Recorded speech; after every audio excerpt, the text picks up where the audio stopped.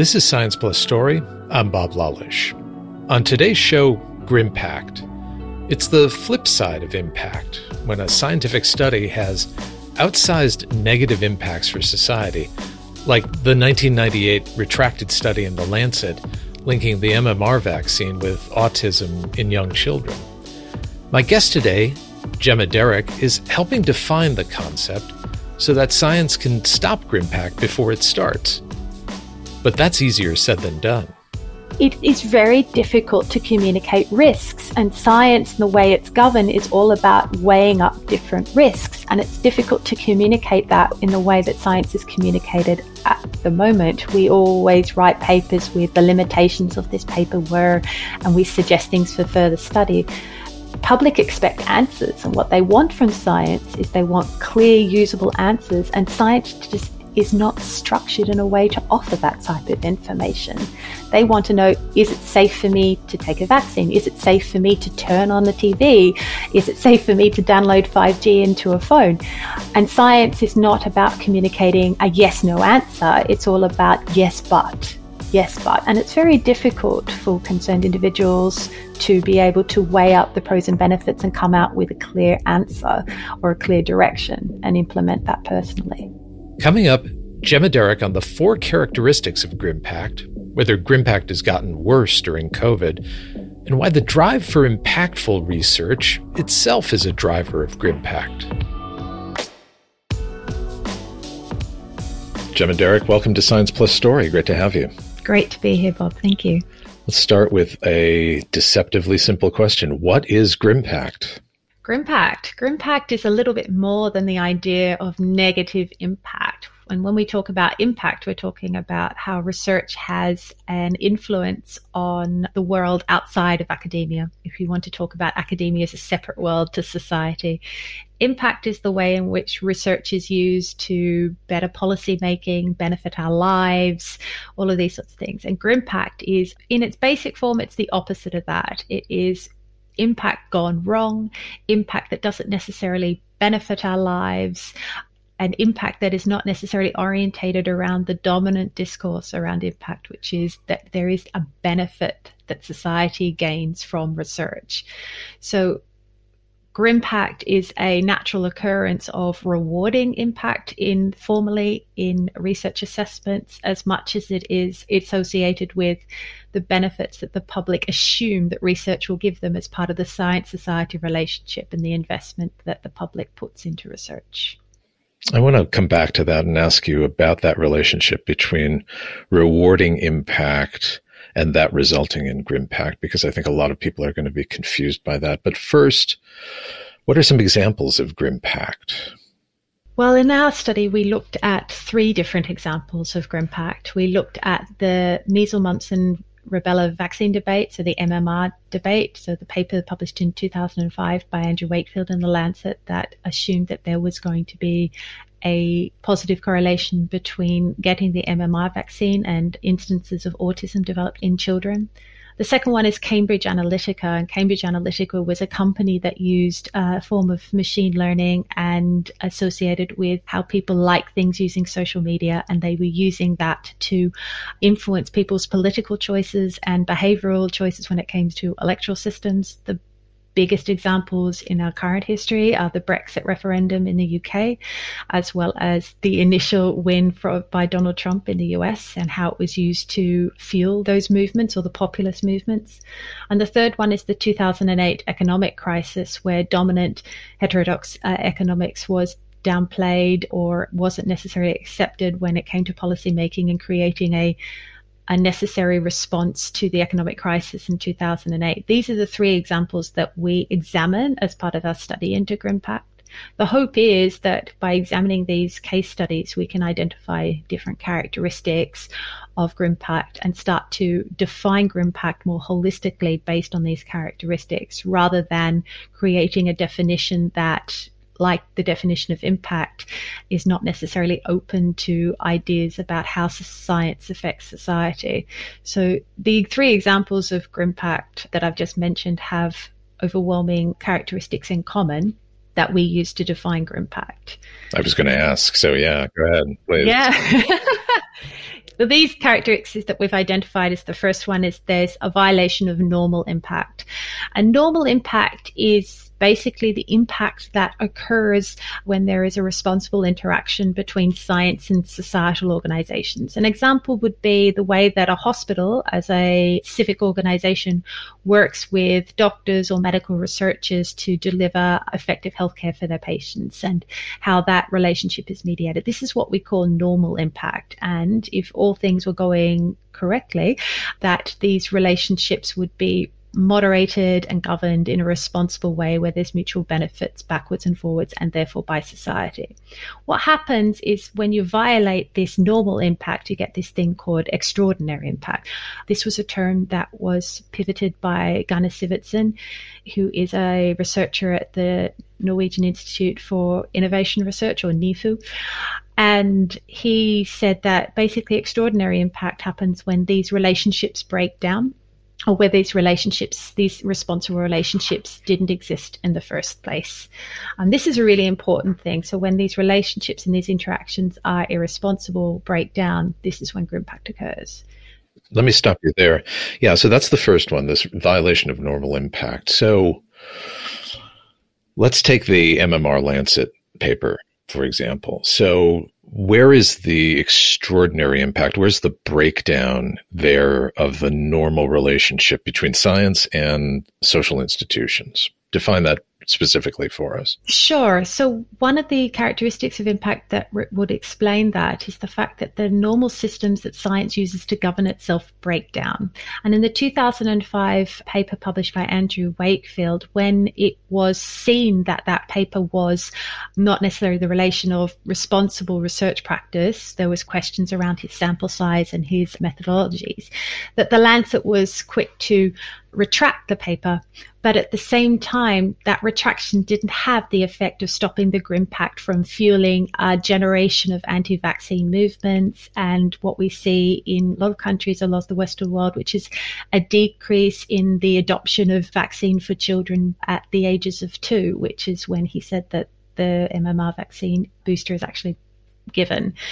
When he's talking about the governance mechanism that science has, it assumed that when you retract the paper, that the impact stops, but that wasn't the case, which meant that the scientific way of governing bad research is not necessarily sufficient to stop the impact or GRIMPACT from happening. And then what happened as a result of that, instead of thinking up other ways in which to contain the GRIMPACT, science was in a way on the back foot forevermore, saying, well, you know, there were questions around this sample, there were questions in the practices and the methodological choices that he did, but these all fell on deaf ears, because one other aspect of GRIMPACT, which is very important, is that it's contagious, in the fact that once it is adopted by a person who has a particular political ideology, a particular outcome in mind, it's very, very difficult to change their minds. And when that person communicates a certain viewpoint, it's again adopted by other people's, and it falls out of control of the individual scientist, as well as within the mechanisms within science that we use to govern what is good and not so good research. Okay, so those are two characteristics of GRIMPACT. It escapes basically the normal mechanisms of science and the ability of science to contain things that transgress scientific practices. And then it's also contagious. What are the other two characteristics? Well, the other two is, one of them is about attributing blame. There's always an attribution problem in impact. Who are we to reward? What type of practices do we incentivize to create good and beneficial impact for society? The opposite problem is true for GRIMPACT, in the fact that when it becomes out of control, when it's getting into different hands, one of the things that fuel this is the rise of social media and the access to knowledge on different levels by all members of society, which is a good thing, but it means that alternative facts can be communicated in a way of fueling that contagion. It's very difficult for us to attribute blame to the individual scientist. Whereas for impact, we like to attribute reward to an individual scientist or an individual paper. For Grimpact, it's very difficult.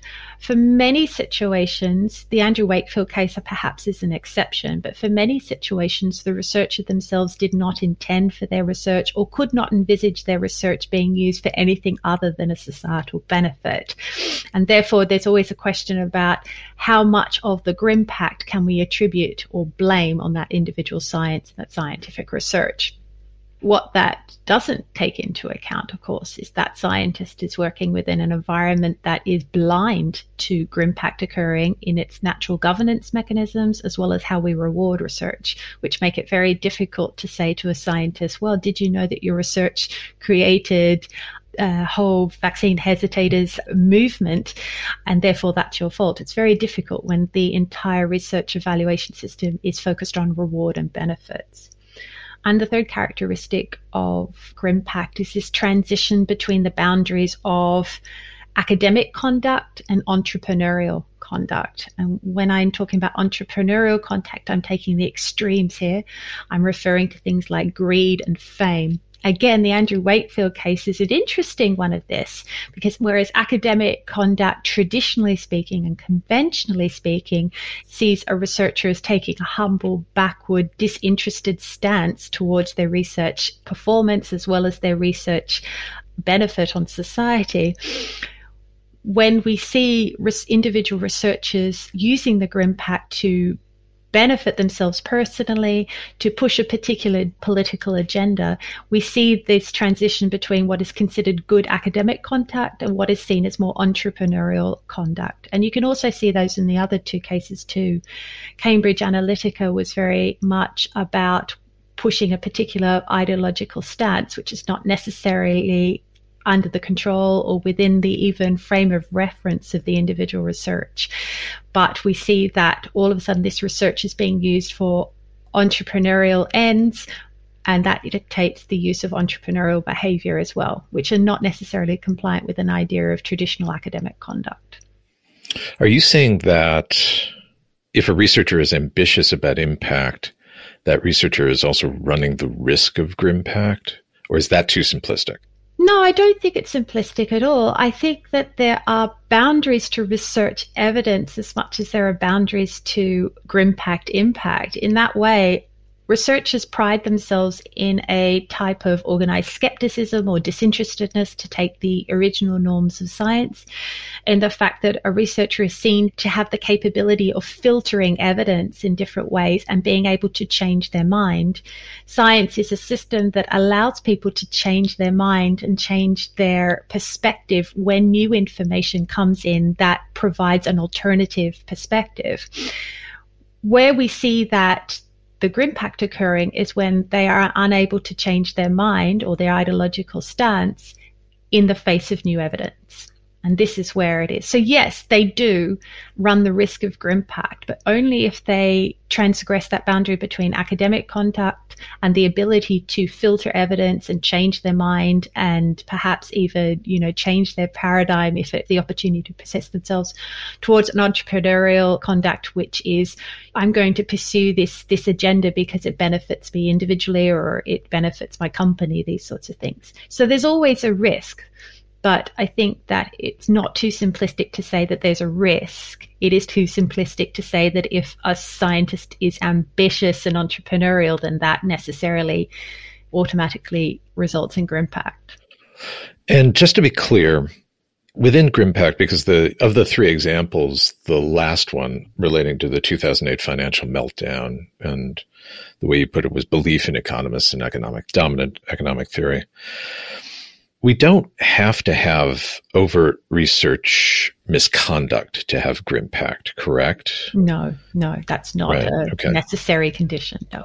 Okay, all right. So when you first introduced this idea with Paul Benilworth, you argued that Grimpact happens not in spite of the current drive for impactful research, but because of it. So we touched on that as you were introducing the concept. Talk more about that. What did you mean by that? How does that happen? Well, Grimpact and the blindness towards impact is a cultural phenomenon. It's a product of the culture that research is created in at the moment. I'm going to take a very UK specific example here, just for the sake of discussion, where in the UK we have a periodic assessment called the Research Excellence Framework, which part of its assessment has a criterion specifically associated with the benefits that society accrue from research investment. And we call this criterion impact, for want of a better word. And yet what we see on the ground level is that research culture is driven by evaluation. And I think we can say that globally as well as specifically in the UK context. But the competition to do well in these evaluations means that certain behaviors, choices, and actions are adopted on the individual level, the research group level, and the organizational level. What this means is that when we adopt these behaviors, we are going in pursuit of a criterion and performing well, and boosting our competitivity, but not necessarily sensitive to what that pursuit of that criterion entails, whether that's an unintended consequence from that pursuit or the end point.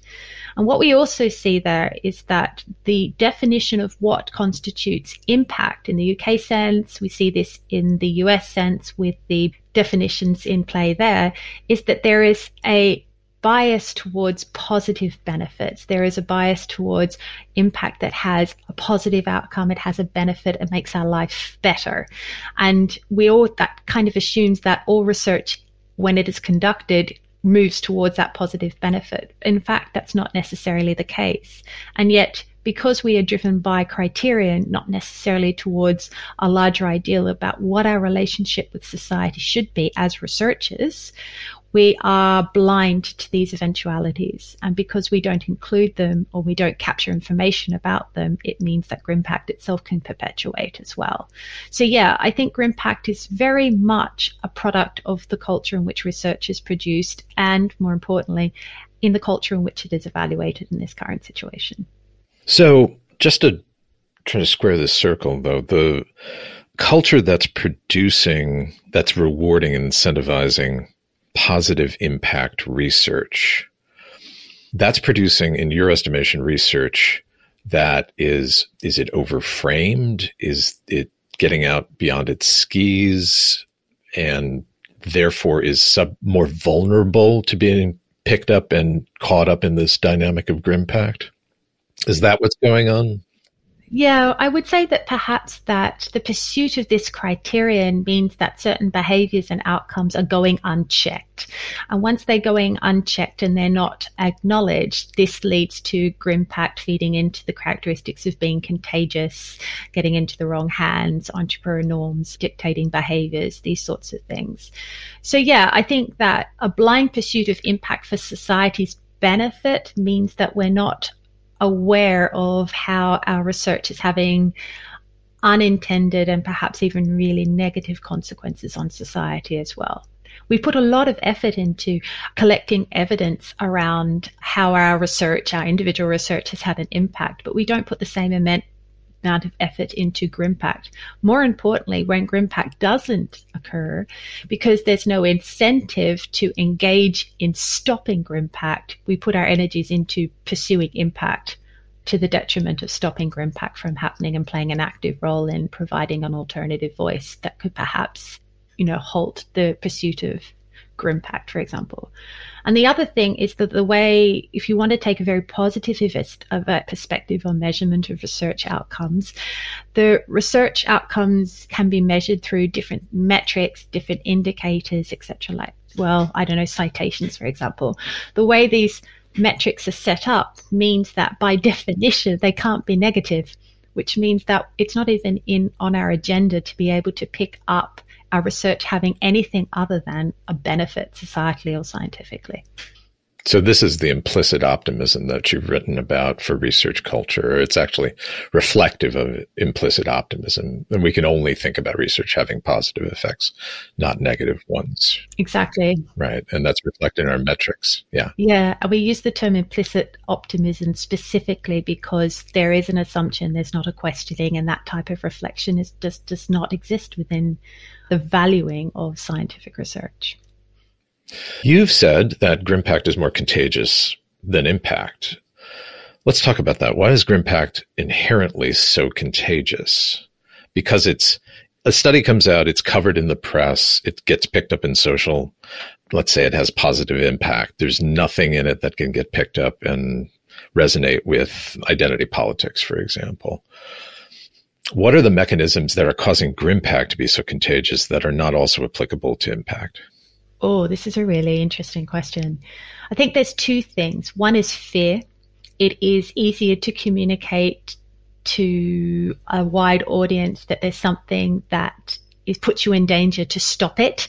So it's easier to perhaps not take up a vaccine than it is to stop the effects of the vaccine from happening, if that's what you want to do. So it's easier to say, just don't do it. And it's easily communicated around there. It's out of my frame of reference, though I know there's a lot of research about health communication, and the idea about communicating risks is really difficult, but communicating people to stop doing something is very easy in comparison. And the other thing I think that makes Grimpact so contagious is playing into those fears. Well, playing into those fears, we have things, fortunately we have access to social media, which means that we can have access to knowledge from anyone around the world at any point in time in a huge amount. We haven't had this type of access to information and knowledge in human history before. And social media is a lot to blame, for want of a better word, for this phenomenon. What that means is that people who are very much wedded to a particular ideology, a particular point of view, a particular societal outcome, are more likely to search for information across the internet that suits their state of being, their worldview. They're very much resistant to any information that clashes with their worldview, and they are very much into searching for specific information that will enhance their current worldview rather than challenge it. When they find that, these people usually have a lot of access to followers, different people who can download, people who have different podcasts, for example, Bob, which means they have access to a lot of people who then can carry on that information if they're sufficiently scared, if they're sufficiently motivated politically, socially, personally, on family benefits, these sorts of things. And that goes up. So therefore, that message can be communicated to an exponential amount of people. It is very difficult to communicate risks, and science and the way it's governed is all about weighing up different risks. And it's difficult to communicate that in the way that science is communicated at the moment. We always write papers with the limitations of this paper were, and we suggest things for further study. Public expect answers, and what they want from science is they want clear, usable answers, and science just is not structured in a way to offer that type of information. They want to know, is it safe for me to take a vaccine? Is it safe for me to turn on the TV? Is it safe for me to download 5G into a phone? And science is not about communicating a yes-no answer. It's all about yes, but. Yes, but. And it's very difficult for concerned individuals to be able to weigh up the pros and benefits and come out with a clear answer or a clear direction and implement that personally. I should be clear that you came out with the concept of Grimpact before COVID-19. And certainly in the first couple of months, there was a lot of chatter about preprints, science being misused. Hydroxychloroquine was big in the United States, and was the research. What was the research? Was the research there? Was there more Grimpact or less Grimpact during this first year plus of the pandemic than you expected? Oh, goodness. As you said, I came up with Grimpact prior to the pandemic. And one of the necessary preconditions for identifying Grimpact was that it could only be done in hindsight, ex post. So these kinds of debates are very difficult because we're still in the middle of this pandemic to identify now. That being said, we are seeing a lot of characteristics of Grimpact that we initially identified coming out in the pandemic. The way that research evidence is used differently by governments across the world to implement different COVID minimization strategies. Some countries have strict lockdowns. Some countries have no lockdowns, and a lot of countries have a variation of in between. It's the best way to contain the COVID infection rate, etc. We also see it in the debate about should we wear masks, shouldn't we wear masks, should we wear masks even after everybody's been vaccinated, the different ideologies and types of evidence that come out to that. So we see these competing notions of evidence and the interplay between anecdotal evidence and scientific evidence every day throughout this entire pandemic. In that respect, it remains to be seen to what extent the pandemic is an example of impact or else just the result of bad policy making. I think we'll see it as we get to the end of it, hopefully soon. But yeah, we are seeing several different characteristics. And the other thing is that it's contagious, not just COVID-19 being contagious, but information and misinformation and anecdotal information versus scientific information are on the internet, being perpetuated through social media channels, are coming into conflict, both on the individual as well as the government level when it comes to, what type of evidence do I take into consideration when making a decision? And the best example there is, whether to close schools or whether to go into full lockdown. We're talking about the risk to the individual future of our young people versus the immediate risk to vulnerable and older generations from dying or being hospitalized by COVID. And we see this every day. I think that perhaps we will have to wait and see whether this is the effect of Grimpact or not, but we can see many common characteristics in Grimpact. Is it rare or is it common? Oh, I mean, the examples that you cite in the original paper, they're big examples, right? They're ones that, certainly Cambridge Analytica and the Wakefield paper everybody knows about. But I think the 2008 economic collapse, that's a really interesting framing. But is Grimpact happening a lot? Or is it confined to a handful of big cases and it's not really something that the average researcher should worry about? Well, the first thing first is I hope it's rare. But the second thing to keep in mind is I don't think Grimpact is a binary variable. It doesn't happen or it doesn't happen. And as you said in the paper, we purposely chose specific big examples because we knew that we could backtrack. There would be a lot of information about it. And methodological choices meant that we could make more meaningful recommendations. That being said, it is possible that Grimpact happens on a scale, a devaluation scale, if you want to say the opposite of impact, where you have a valuation scale. There are many different, behaviors that form towards impact. There's the outcome, and science is dynamic, and scientific outcomes are dynamic. Scientific valuation or societal valuation of research contribution is dynamic. It is something that changes over time, etc. So Grimpact doesn't happen or not. It can be a grayscale between serious Grimpact and not so serious Grimpact.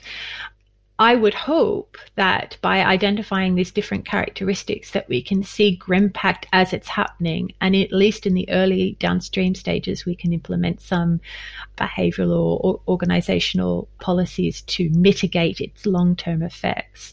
But yeah, I would hope it's rare, but I don't necessarily think it's an if or not if situation. I think that perhaps Grimpact is a scale, but the analysis that we had only looked at extreme examples, so it wasn't sensitive to that scale. The thing about the pandemic, we initially said that it could only be identified ex post, but in light of the pandemic, we are identifying and reevaluating these characteristics as the pandemic progresses, in the way that all good science should be reevaluated, reconstructed, and redefined as new evidence comes to light. What are some of the things that researchers can do, or can they do anything to avoid Grimpact? Is it only something that we can identify and try to contain, as contagious as it is, after it starts? Oh, well, I think the most important thing is to be aware that it happens. The problem at the moment with the way that science reward structures exist means that if the research environment is currently blind to impact happening, which means there are no institutional or cultural, methods employed or available to researchers to stop Grimpact when it's happening. So the first thing is, most importantly, is to be aware of it. And when it happens, I think as researchers, we need to be aware of the power of the narrative in the same way that we use the power of the narrative to communicate how valuable our research is towards impact. We can use the same narrative towards minimizing Grimpact. And in the example that you just spoke about, it could be that you will do the research, but the way in which you coordinate the results or communicate the results takes into account, there are some benefits to some things, there are alternatives to whether we close the factories or not. And I think researchers need to be aware of their own power in constructing a narrative towards responsible research interactions and weighing up this risk and being able to provide a narrative that supplants the idea that risk is a difficult balance towards creating a firm line or creating some benefit from the research, even though it might lead to negative outcomes. And I guess the other thing, thinking from the top of my head, is that GRIMPACT to whom? I mean, there might be disadvantages on the individual level of research being occurred, but that actually might have advantages on, a meso level for an organizational level or a national level. So I think that we need to be aware that GRIMPACT doesn't necessarily occur in the absence of impact and vice versa, but that if we can engage ourselves in the narrative and be responsible in the way that we communicate results, as well as be responsible in how we communicate our results to a wider non-scientific audience, we can perhaps push our research towards having a greater benefit that outweighs the GRIMPACT of our research. Why hasn't this concept gotten more traction? Because it's difficult to measure, Bob. Because it's really complex. No, I think two things. I think that one thing, culturally speaking, there's a rush in research to measure research and outcomes to research. And as I said, the metrics used to measure research, both scientifically and societally, are not constructed in a way that allows them to be expressed in negative numbers. So in the current tools that we have, it hasn't been on our spectrum at all when our spectrum starts at 0. So that's one thing. And the second thing, it is an extremely thorny issue, and it is something that changes. As you said quite rightly, we started this paper and this project before the pandemic started, and I can tell you we're reevaluating everything day by day as things progress in the pandemic, which means that you have to do it because you love it, because it doesn't look like it's ending anytime soon. Why hasn't it been done? Because it's very difficult, and because we race to measure things in positive values. And we also want to talk about research as having a benefit on society.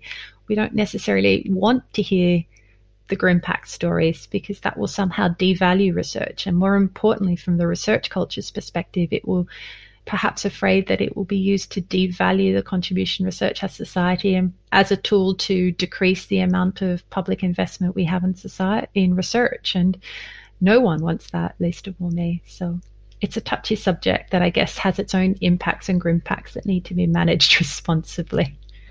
Have other researchers said to you, you really shouldn't be doing this research? It's a dangerous idea, or it's dangerous for science? No.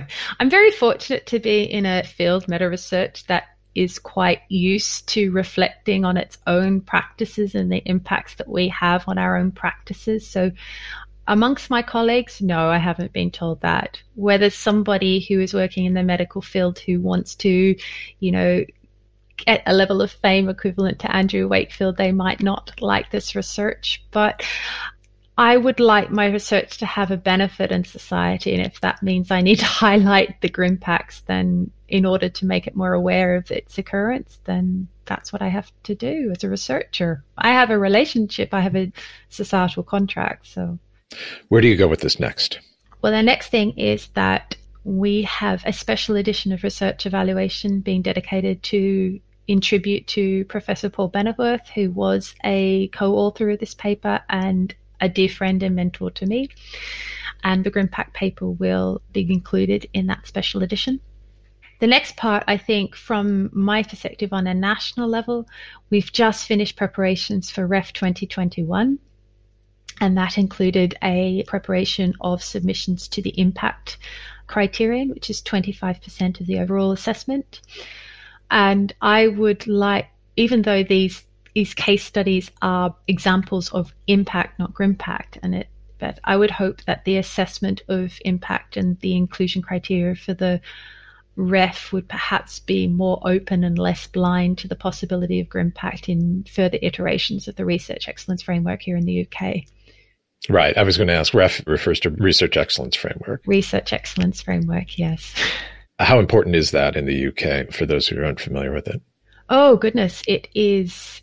We have a dual funding model here in the UK for higher education or universities in the UK, and a large proportion of that funding comes from the outcomes of this research assessment exercise. So I think somebody estimated something like £14 billion worth of funding is allocated to universities around the UK, dependent on the outcomes of the REF. So this is what I was talking about, feeling a culture of competition. It is within a university's best interest to perform as well as possible in this exercise in order to gain a bigger amount of funding, central funding or UR funding for its research exercises between now and whenever the next REF is. It's usually a 6 to 8 year period. So it's a huge amount of funding and it means a lot to the universities. So this is what we're saying. When we are blind to GRIMPACT and in pursuit of a criterion, it means that GRIMPACT is left to perpetuate in the spaces that we are not aware of or are not within our perspective at the time. Anything else that you wanted to talk about? I don't know, other than to keep in touch. GRIMPACT science, like GRIMPACT, is dynamic and ever changing. So I'm hoping that this idea will not only cause some meaningful impact societally, but also that it will encourage other researchers to grapple with this concept, because it is quite difficult, and come up with new perspectives. I think the more that we investigate how GRIMPACT occurs, perpetuates, the types of behaviors that it results in, as well as the types of behaviors that cause in, the more prepared we will be as a research culture to mitigate its effects in the future. And as a result, promote the wonderful things that research does for society. And I think the last year is definitely an example of that. When research comes together, it can create amazing things. Absolutely. Yeah. Gemma, Derek, congratulations. It's a great concept. Good luck with it going forward. And thanks for talking with us. Thanks so much, Rob. Thank you.